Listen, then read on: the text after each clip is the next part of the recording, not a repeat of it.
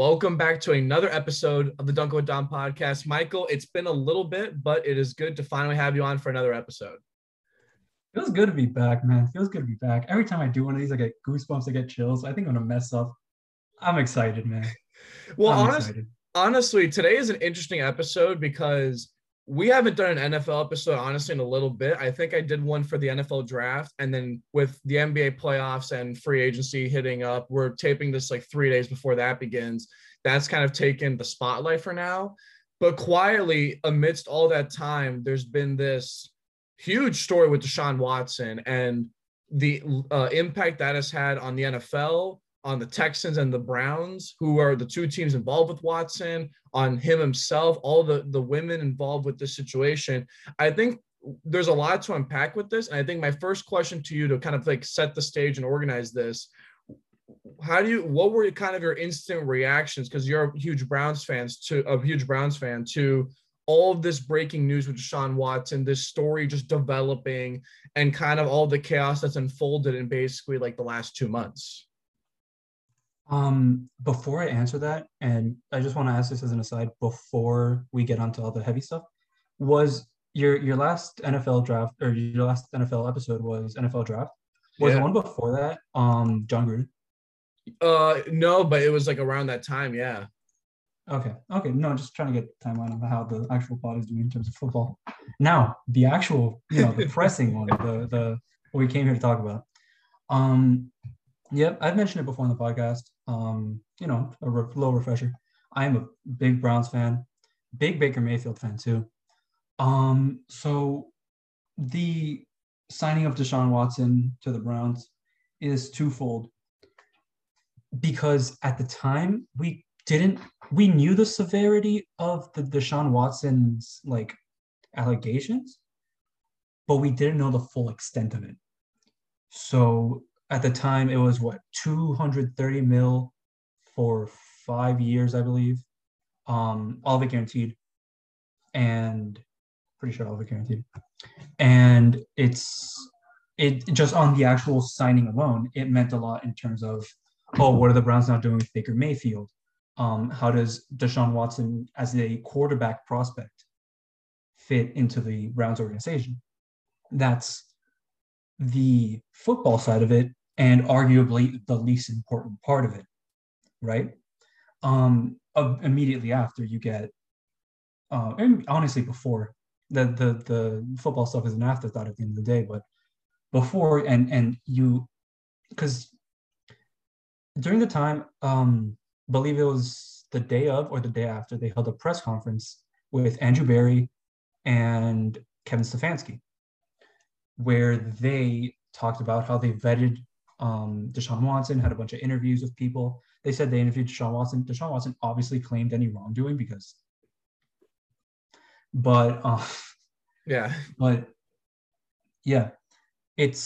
they claimed they investigated it to a point where they felt comfortable sinking $230 million into an alleged sexual assailant. Before, I give my opinion on that move in terms of a business decision, it baffles me that more stuff came out after the signing for the sole purpose that if the Browns had done their due diligence and these other teams had done their due diligence, something would have leaked before.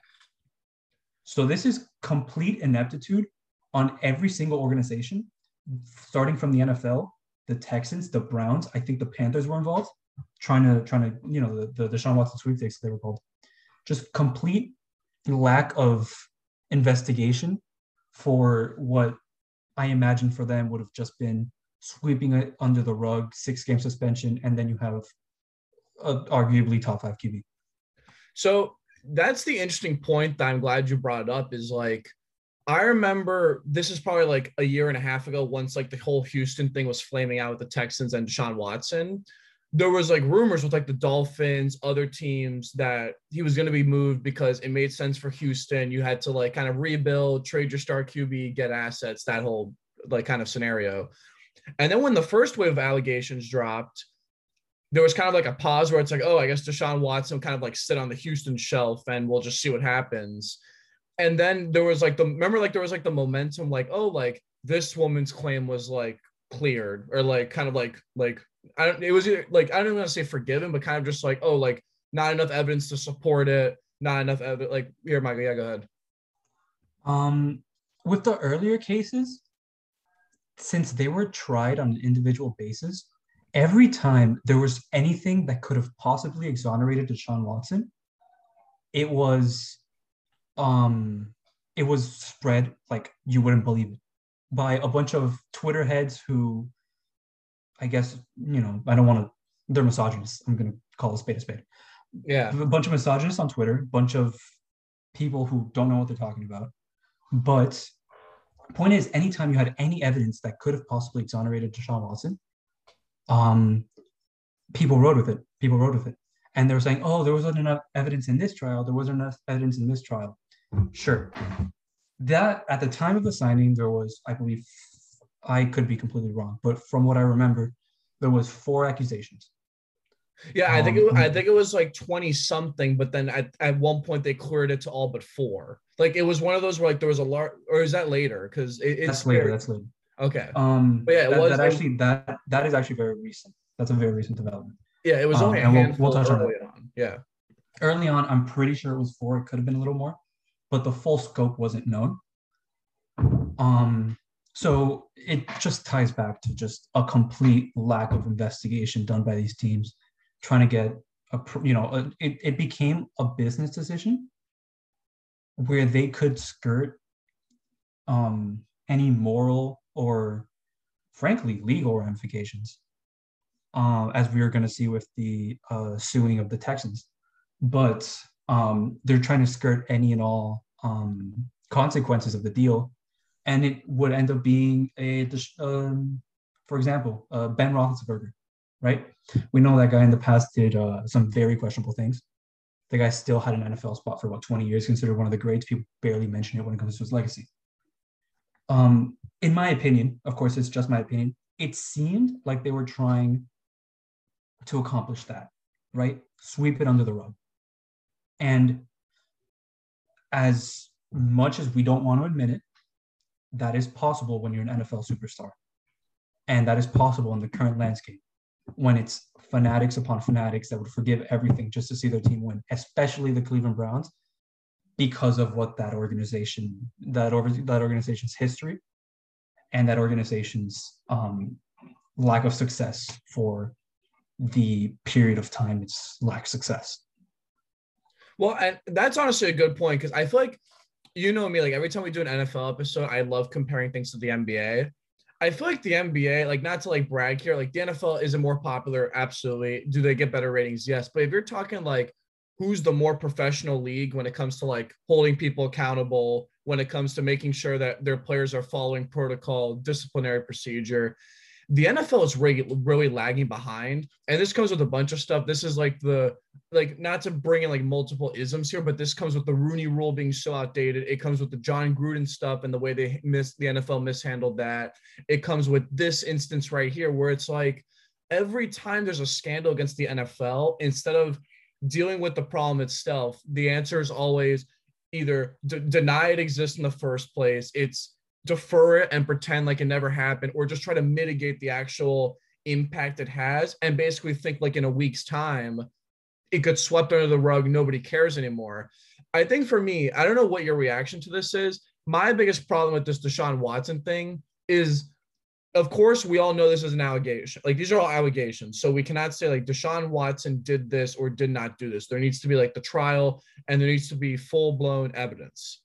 But when there's this volume and this number of women coming out, that implies pattern.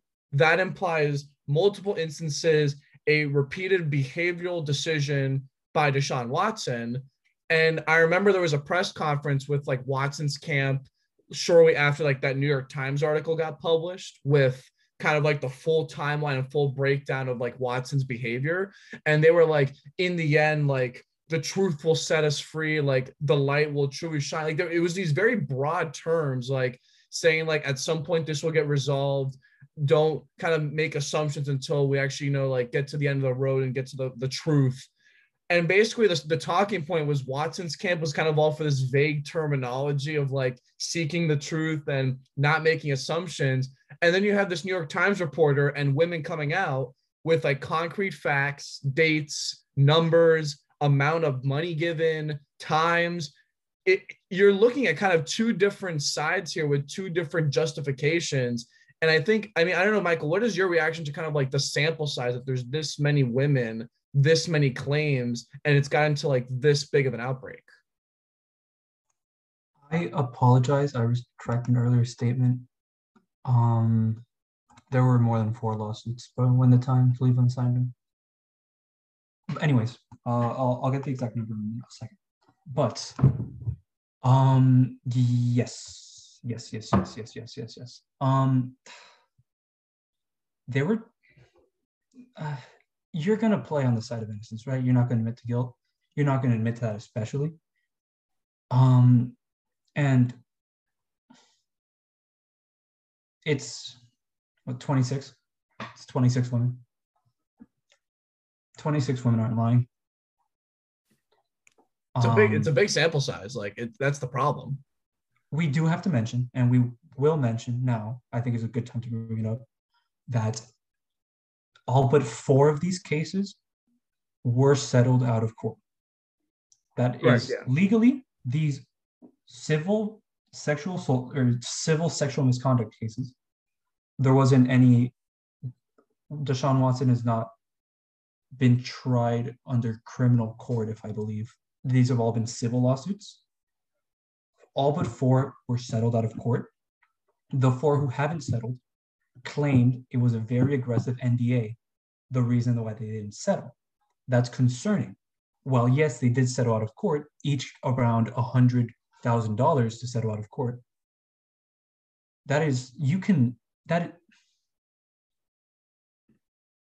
make the argument that that is hush money. You can make that argument. Legally, I'm not making it. I'm making the argument. That's hush money. That's hush money.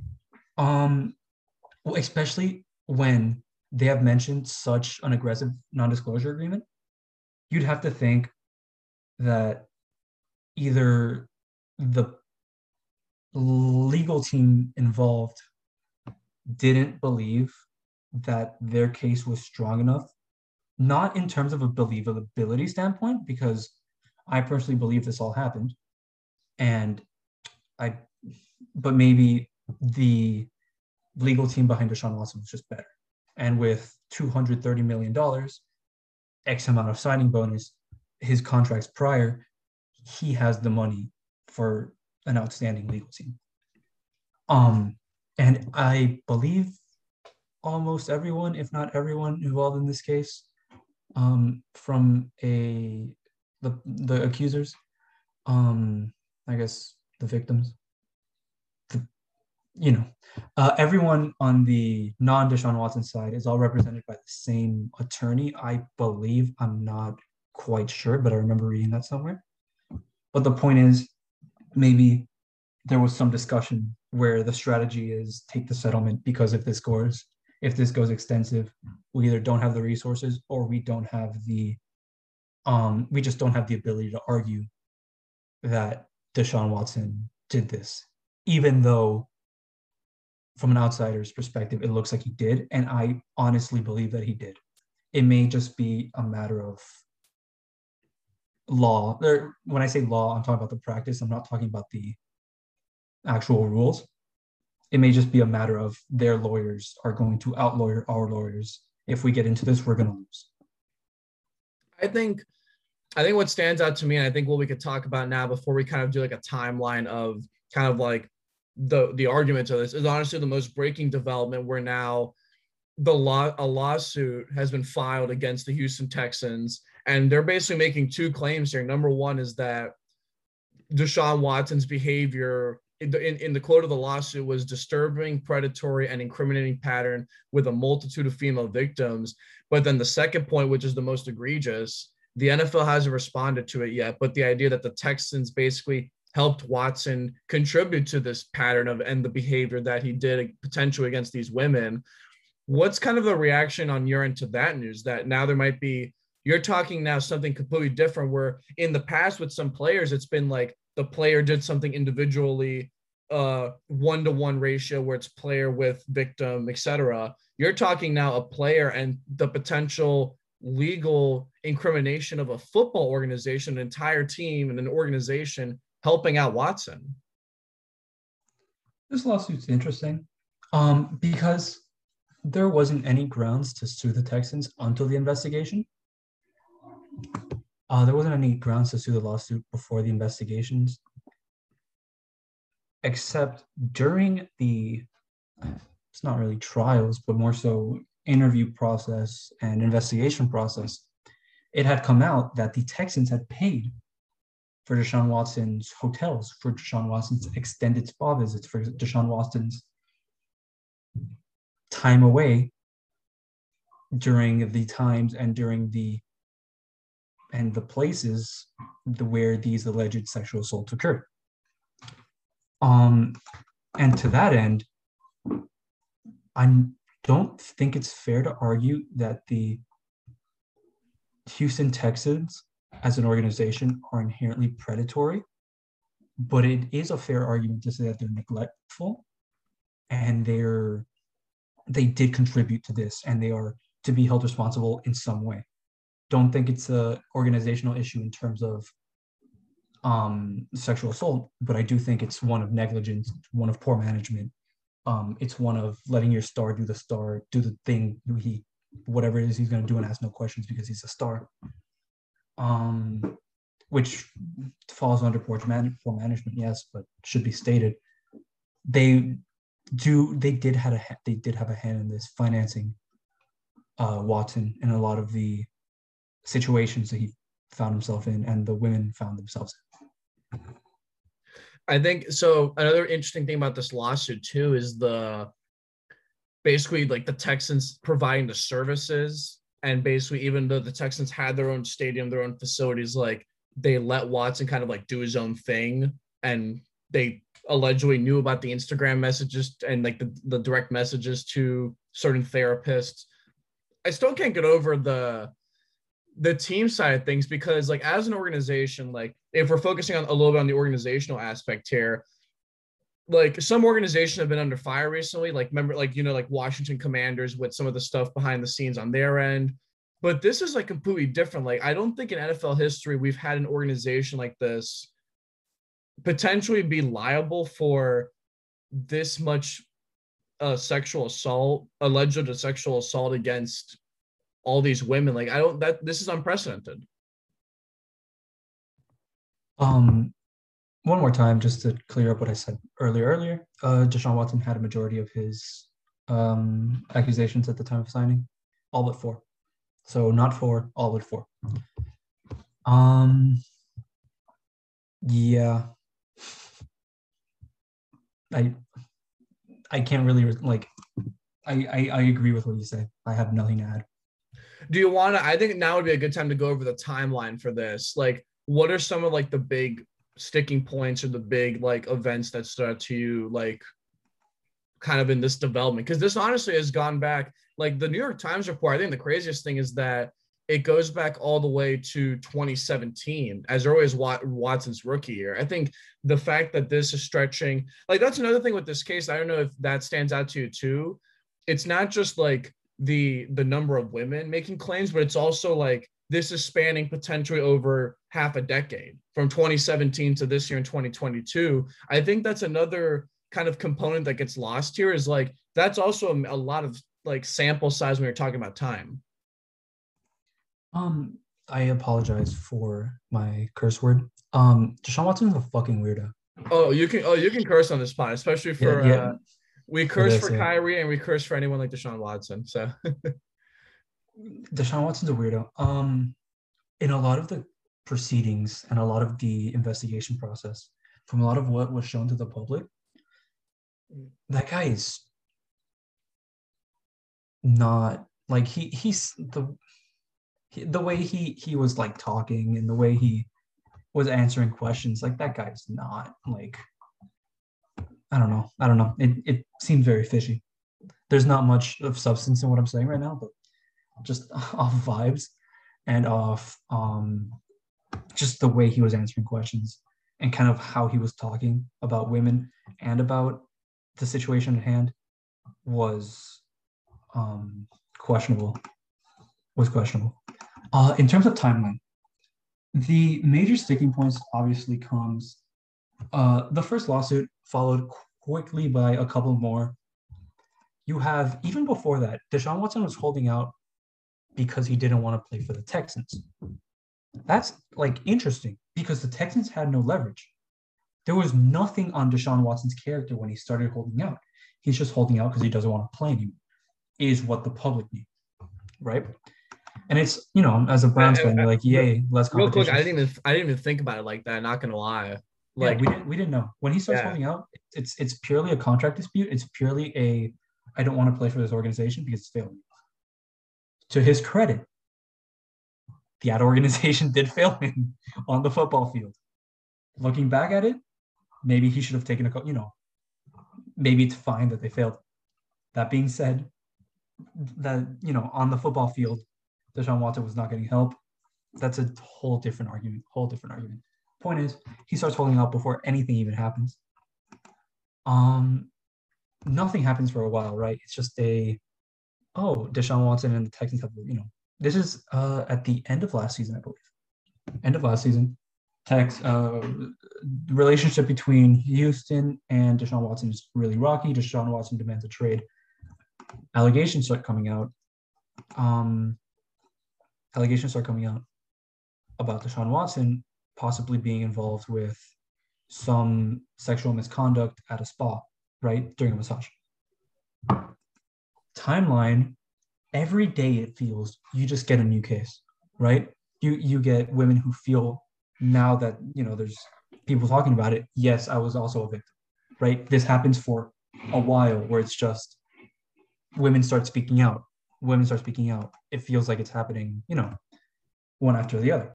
Well, not to make the comparison here because we don't want to assume anything, but it was very like Harvey Weinstein, Me Too, like where it was like once like a couple women came out, it was like a snowball effect where more and more kept coming out. I think this kind of like happened similarly with Watson, where it's like once there was like a few handful of cases, pretty soon like the floodgates open with all these women with all these stories. That I think that's still like incredible. I think it's still today like the volume. Yeah, I mean, like, it's gonna happen, right? Some women are scared, are it's this thing that's horrible that's happened to you, and you don't want to talk about it, much less relive it, much less talk about it. Especially with someone as powerful and someone as, at that time, universally loved as Deshaun Watson, right? It's like accusing Bill Cosby of sexual assault or saying that Michael Jackson was a pedophile, right? It's one of these things, obviously not to the same degree as those two, but at the time, Deshaun Watson is an NFL superstar. That guy, when he plays, lights up the field, etc., etc. Snowball effect starts. Even with then, the Houston Texans have not given up on Deshaun Watson, and they're still trying to make amends. Deshaun wants out of Houston completely. And that becomes what's known as the Deshaun Watson sweepstakes. Bless you. At the time, Dominic just sneezed off camera. I'm sorry, yo. I was just coming.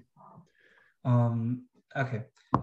Then a couple months go by. It's just you hear some stuff about Deshaun Watson possibly settling. This one court rules no. This other one inconclusive. Cases start to dwindle, but at the same time, there's still substantial evidence and a lot of new evidence being added semi-regularly.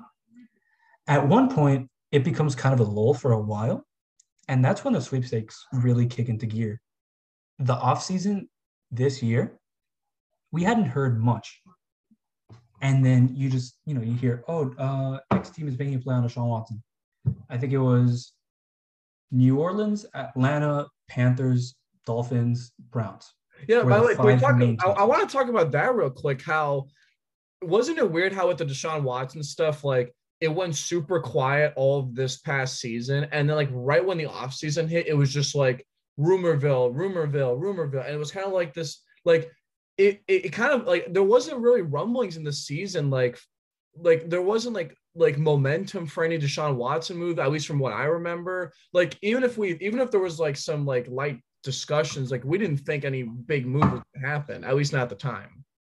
In terms of trade deadline, there was, I believe, there was some question about whether Well, it was like the Deshaun get traded. Dolphins and like maybe the Panthers. It was like only like two or Yeah, three yeah, yeah. teams max. There was no. But it Was all wasn't the talk. sweepstakes that it was in the offseason. Yeah, it was. I It was all talks and it was grumblings. It wasn't like actual yeah, like yeah, yeah. substance. Yeah, you're right. Then offseason hits, everyone starts trying to make a play at Deshaun Watson. I guess I don't know. It could be that they see that not much is happening in terms of civil suits and some are getting dismissed. So teams are willing to risk for a potential generational talent. Maybe at the same time, a lot of that quote unquote silence that's happening during this time is just investigation, is just how investigations go. There's going to be a time where people are gathering evidence and you're not going to hear anything from anyone for a while because both parties are making their case. That's standard procedure.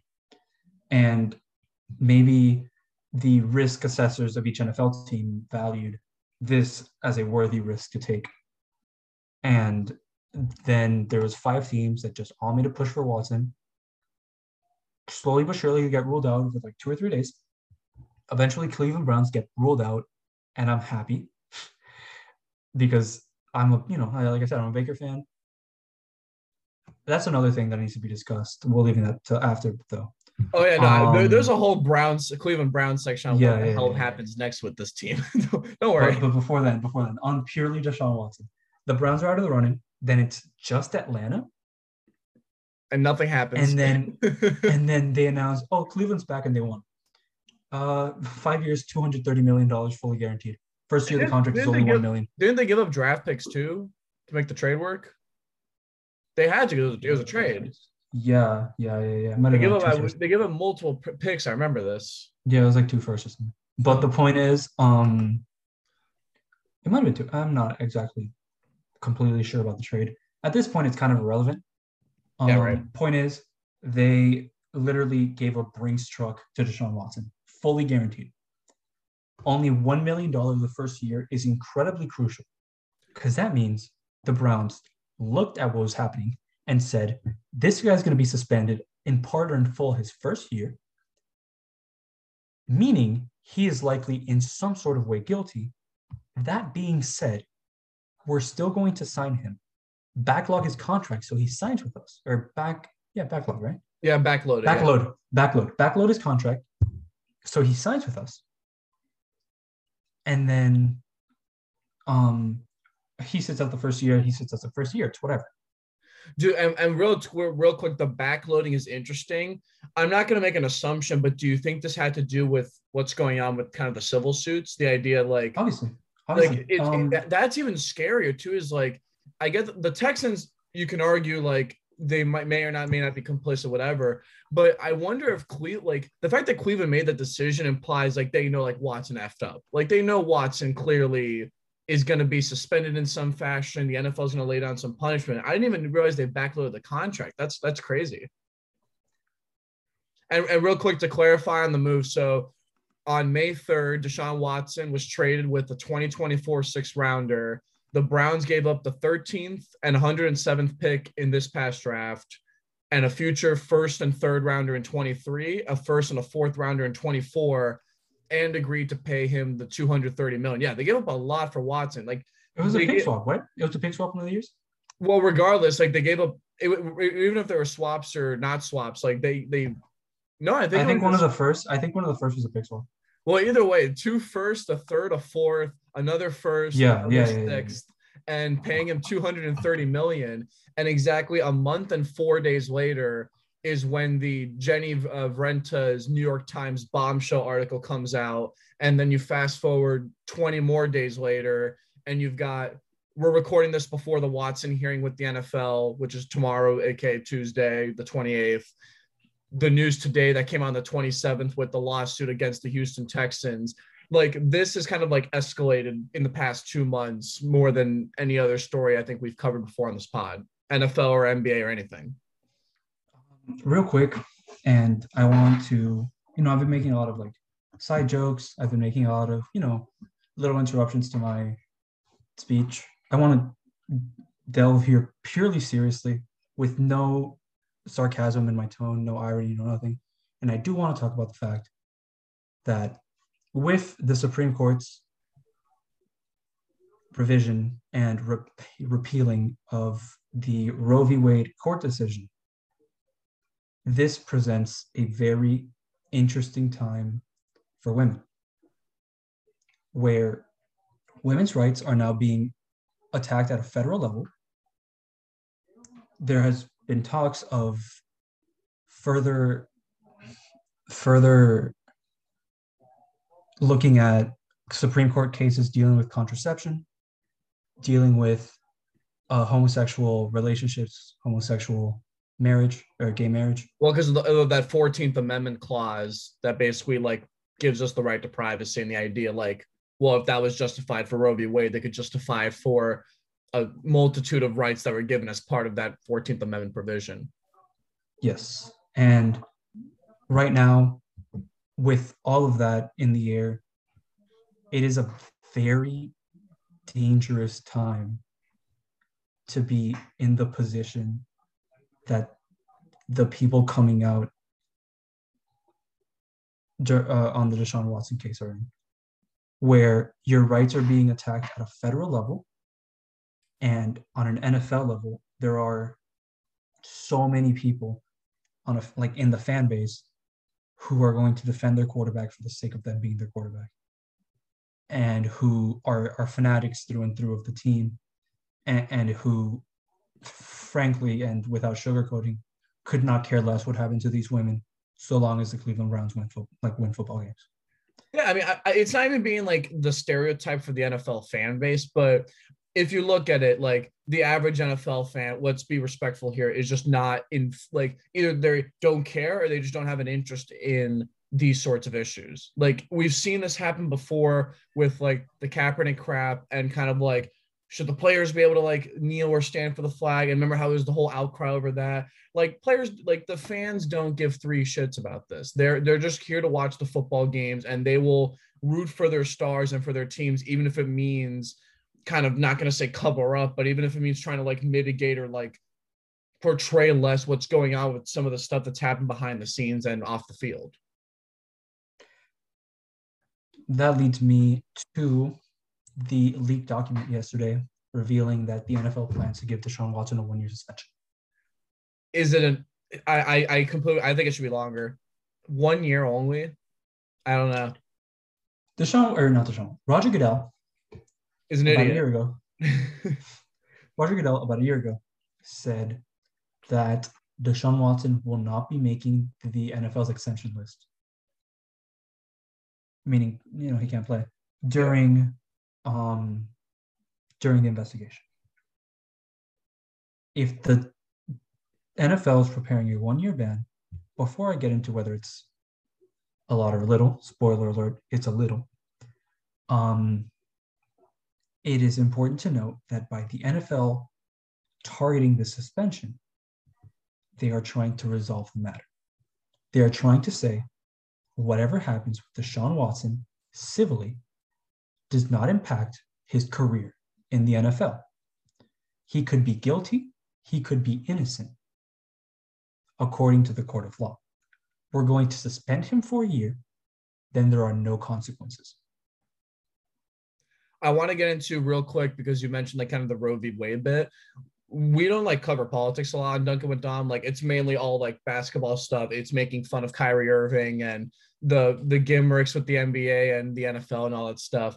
But there's been like a bunch of crazy stories in like the past year and a half on Dunkin with Dom that like it's been cool to cover, like the Rachel Nichols, Maria Taylor controversy with the NBA that's happened before. we were both on the pod together for, I think it was week 3 with the John Gruden news and kind of like that Yes, whole sure. email scandal. Like we haven't even done an episode yet on like the Washington Commanders, just like the shit show with their franchise and all the stuff they've covered up and all the changes happened there.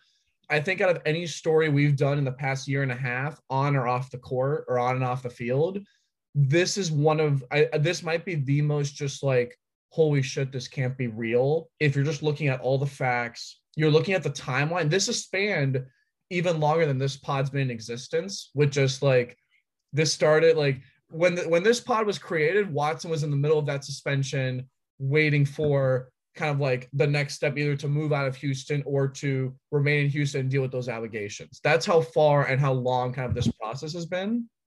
And I think like the time of this recording is super interesting. A couple days after Roe v. Wade was overturned, the climate for women in America today, and even with Watson's camp, how the fact that it took all of these women to come out against Watson just to push the idea, like kind of just like to make their voices heard in the first place, shows like the obstacles and the circumstances that women face, whether it's with a situation like this or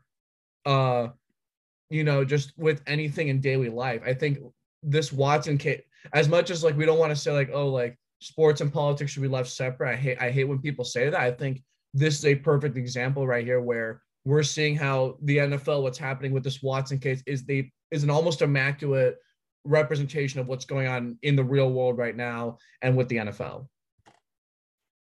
Yeah, beautifully put. Beautifully put. So I think I want to focus on, because we have like 20 minutes left. I think I want to focus on purely the football aspect of this. And I think we need to start with, first off, from the Browns perspective, how does this team move forward? And we're not even talking like, we're talking all the fundamentals here. It's the culture of the team where you have this looming Watson situation. The Baker Mayfield thing is super interesting if we're like kind of changing gears here to more like football logistics, where Baker Mayfield's like kind of like unhappy. He's not going to be extended with the team. We don't know what the situation is with that. You look at the Browns coming off that disappointing last year where you kind of like fought with Watson. You can have that franchise QB build from the ground up again. And now that's not happening.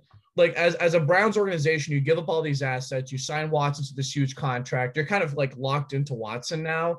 And it doesn't seem like there'll be like, I don't think the NFL's even thought about giving compensation to the Browns here for anything, for the contract nor the picks. So Cleveland's kind of screwed and they're kind of stuck with Watson and kind of this whole situation until things clear up or things resolve itself. Football wise, the Cleveland Browns are fine. It pains me as a Browns fan to say it because, one, I don't want to be supporting an alleged sexual assailant as my quarterback. Puts me and other Browns fans who are in some sort of way socially conscious in an interesting position where we want to root for our team because it's a team we've rooted for before. And we're used to the factory of sadness making dumb decisions. But this is the dumbest decision that this organization has made, including like Freddie Kitchens, including what's this guy, Johnny Manziel. What Kaiser, the QB Kaiser. Yeah, Deshaun Kaiser was fine. We took a flyer on him. It was like a late first, or no, early second. My memory's awful. I don't want to take a joking matter, like a serious matter, make it a joke, but the Deshaun Watson thing, I guess, like continues the trend of shitty QBs for the Browns, but in like in a different manner now. Now it's both the on and off the court, so it's not looking good for Cleveland here. Yeah.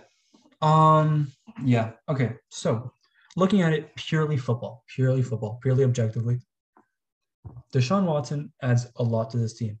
Since OBJ and Jarvis Landry both left, we got Amari Cooper with a 6th-round pick, or with a 3rd? No, with a 5th. Oh my God, we fleeced the Cowboys. We absolutely fleeced the Cowboys. Anyways, Jerry, bro, I've been watching too much MMA. I'm thinking John shots. It's like you need to say, man. Yeah, bro. Anyways, okay, we fleeced. We got Amari Cooper. We still I believe we franchised David Njoku. We signed Jakeem Grant to be a returner, which was a huge point of emphasis last season where we didn't really have that good return men. Biggest thing though was the carousel of quarterbacks we brought in, because it's not just Deshaun Watson, and people only talk about Deshaun Watson because that is the most important story and where the coverage is right now. We brought in 2 more quarterbacks. We brought in Jacoby Brissett, who has been a starter in the NFL for multiple teams and is largely considered one of the best backups in the NFL. Well, and we brought in Josh Dobbs. Real quick, apparently it came out he might be starting today. Like, he might be the Cleveland starter if the Watson thing goes to hell, and if Baker's still on the team, they're gonna put Brissett over him. That's big. We also signed Josh Dobbs. What does that mean? We have a backup. We traded Case Keenum away for a 6th round pick, late round pick. The fact that we signed Jacoby Brissett, the fact that we signed Josh Dobbs specifically, and we had another quarterback that we drafted that was on our team for a while. Or he might still be on the practice squad since teams haven't been reduced down to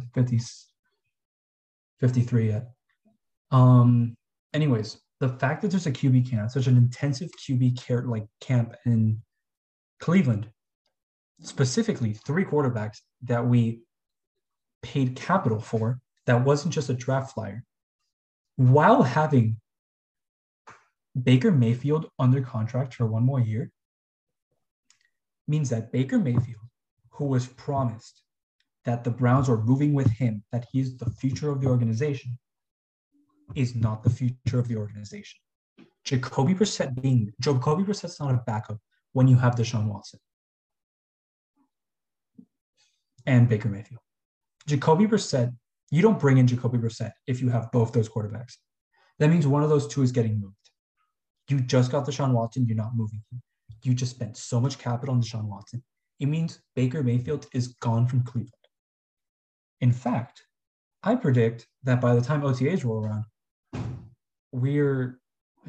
Baker's holding out. Baker's not going to participate. And the Browns are going to be faced with a decision. Cut him and take however much he has I think it's like $6 million he's making this year, and take the cap hit and just have that dead money, because you still have to pay him, or release him, right? You release him, or dump him to some crappy team that needs a QB like Atlanta. Yes, but Atlanta signed. Well, doesn't Atlanta have Wentz? Yeah, Atlanta had it. I'm not sure. I'm not sure. I remember they had a good quarterback. Oh, they had Mariota. Oh, that's right. No, an actual good quarterback. I remember them having a good quarterback. Wait. Now I have to figure this out. No, I think. Regardless, Matt Ryan. No, wait. Matt Ryan. No, he's on the Colts now. Yeah, you're right. No, I think it's Mariota.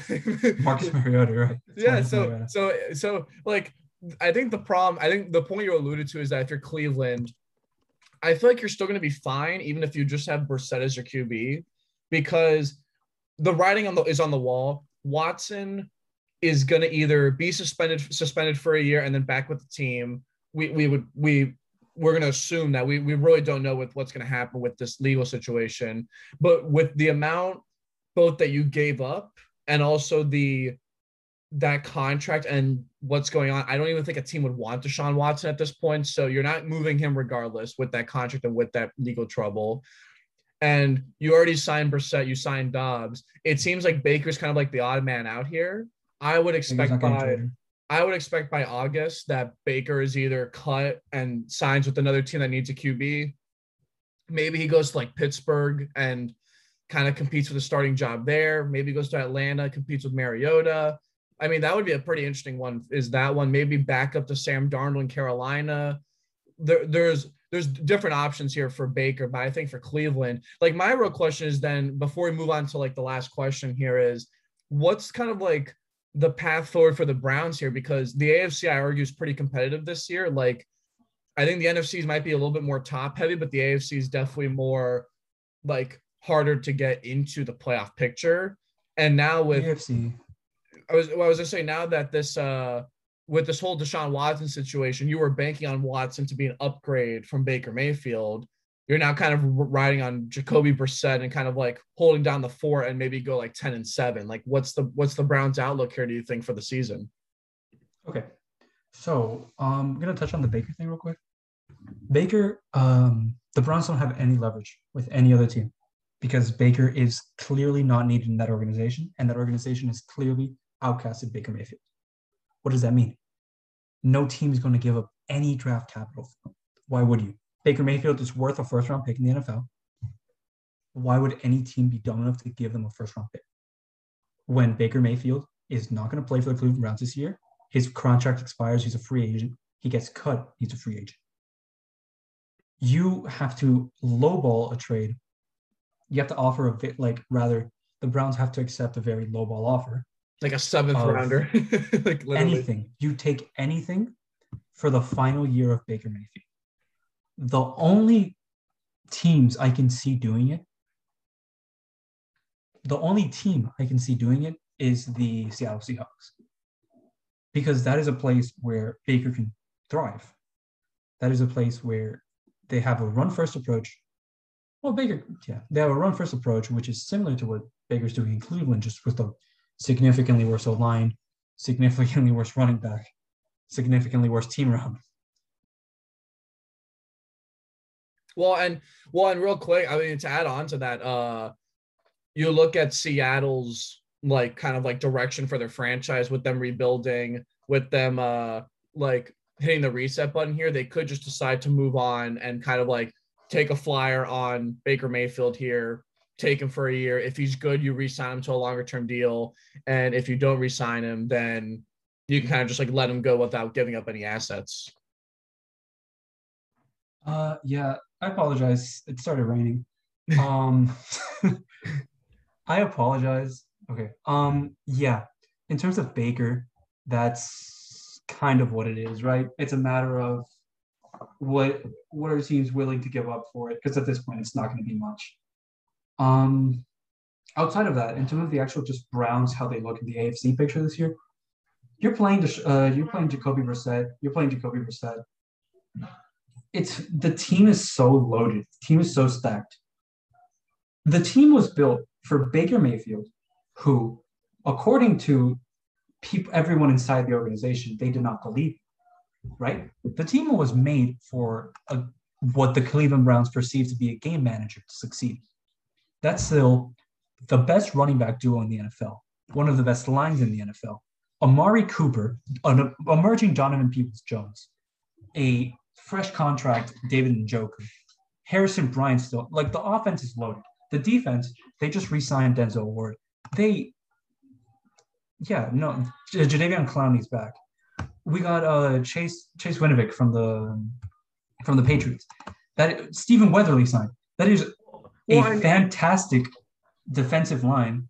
That is a fantastic defense. That is arguably on paper, like that is a top 5 team on paper, built to be game managed, which Jacoby Brissett can do perfectly. He's going to give you first downs. He's not going to give you touchdowns.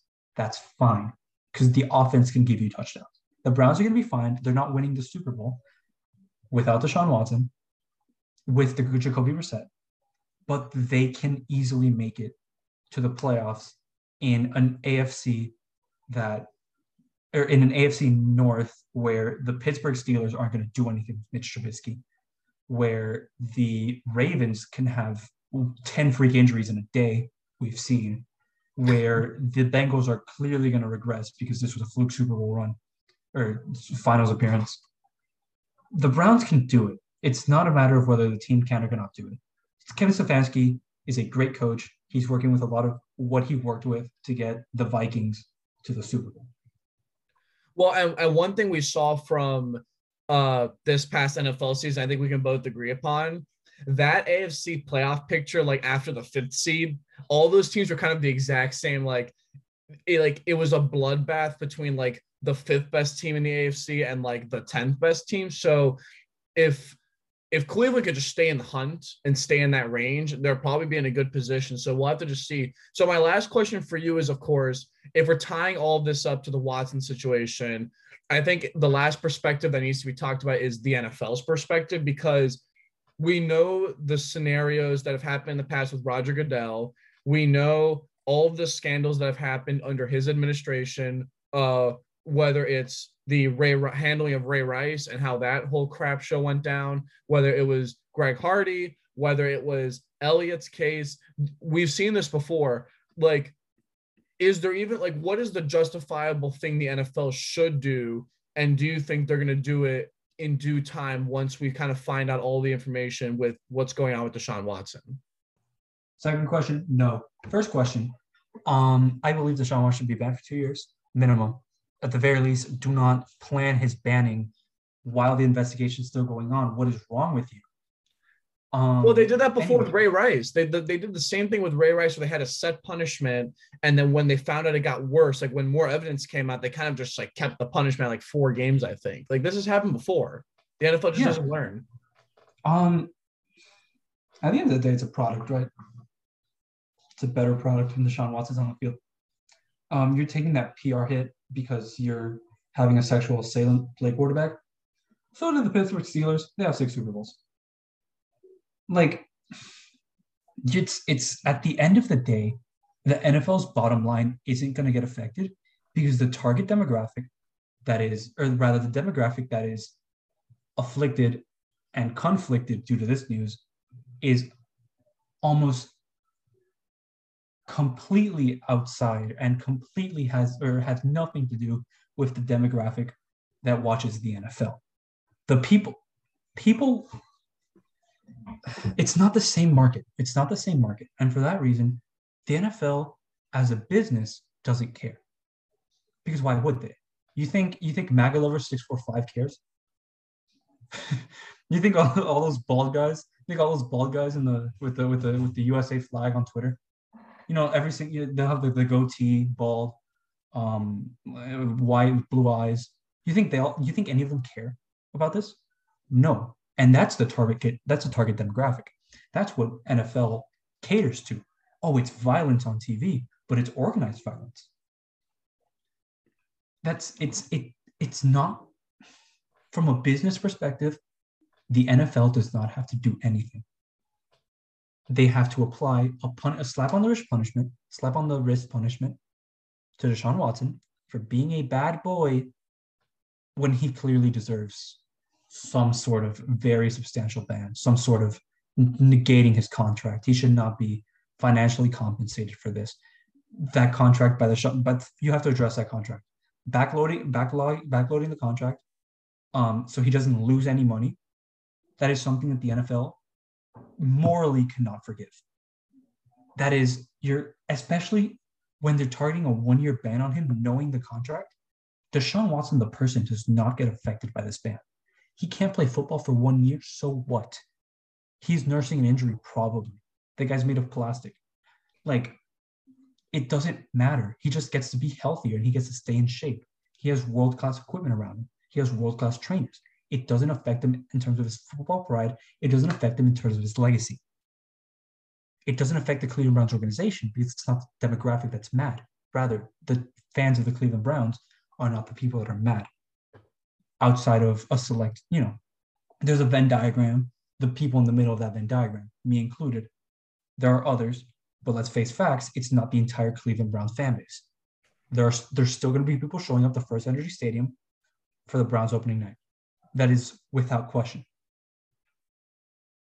Yeah, it's a crazy situation. I think we're definitely need to do a follow-up episode because just when we thought this was kind of like wrapping up, it keeps getting more and more crazy. And now that the Texans are involved with this lawsuit, the Watson thing is going to keep going, and the NFL still needs to have an agreement on a punishment if there is any. It's going to be a wild next couple of weeks to see how this story develops. But Michael, it was a good episode as always, and it's definitely a story we're going to have to keep our focus on. So thank you for joining the pod.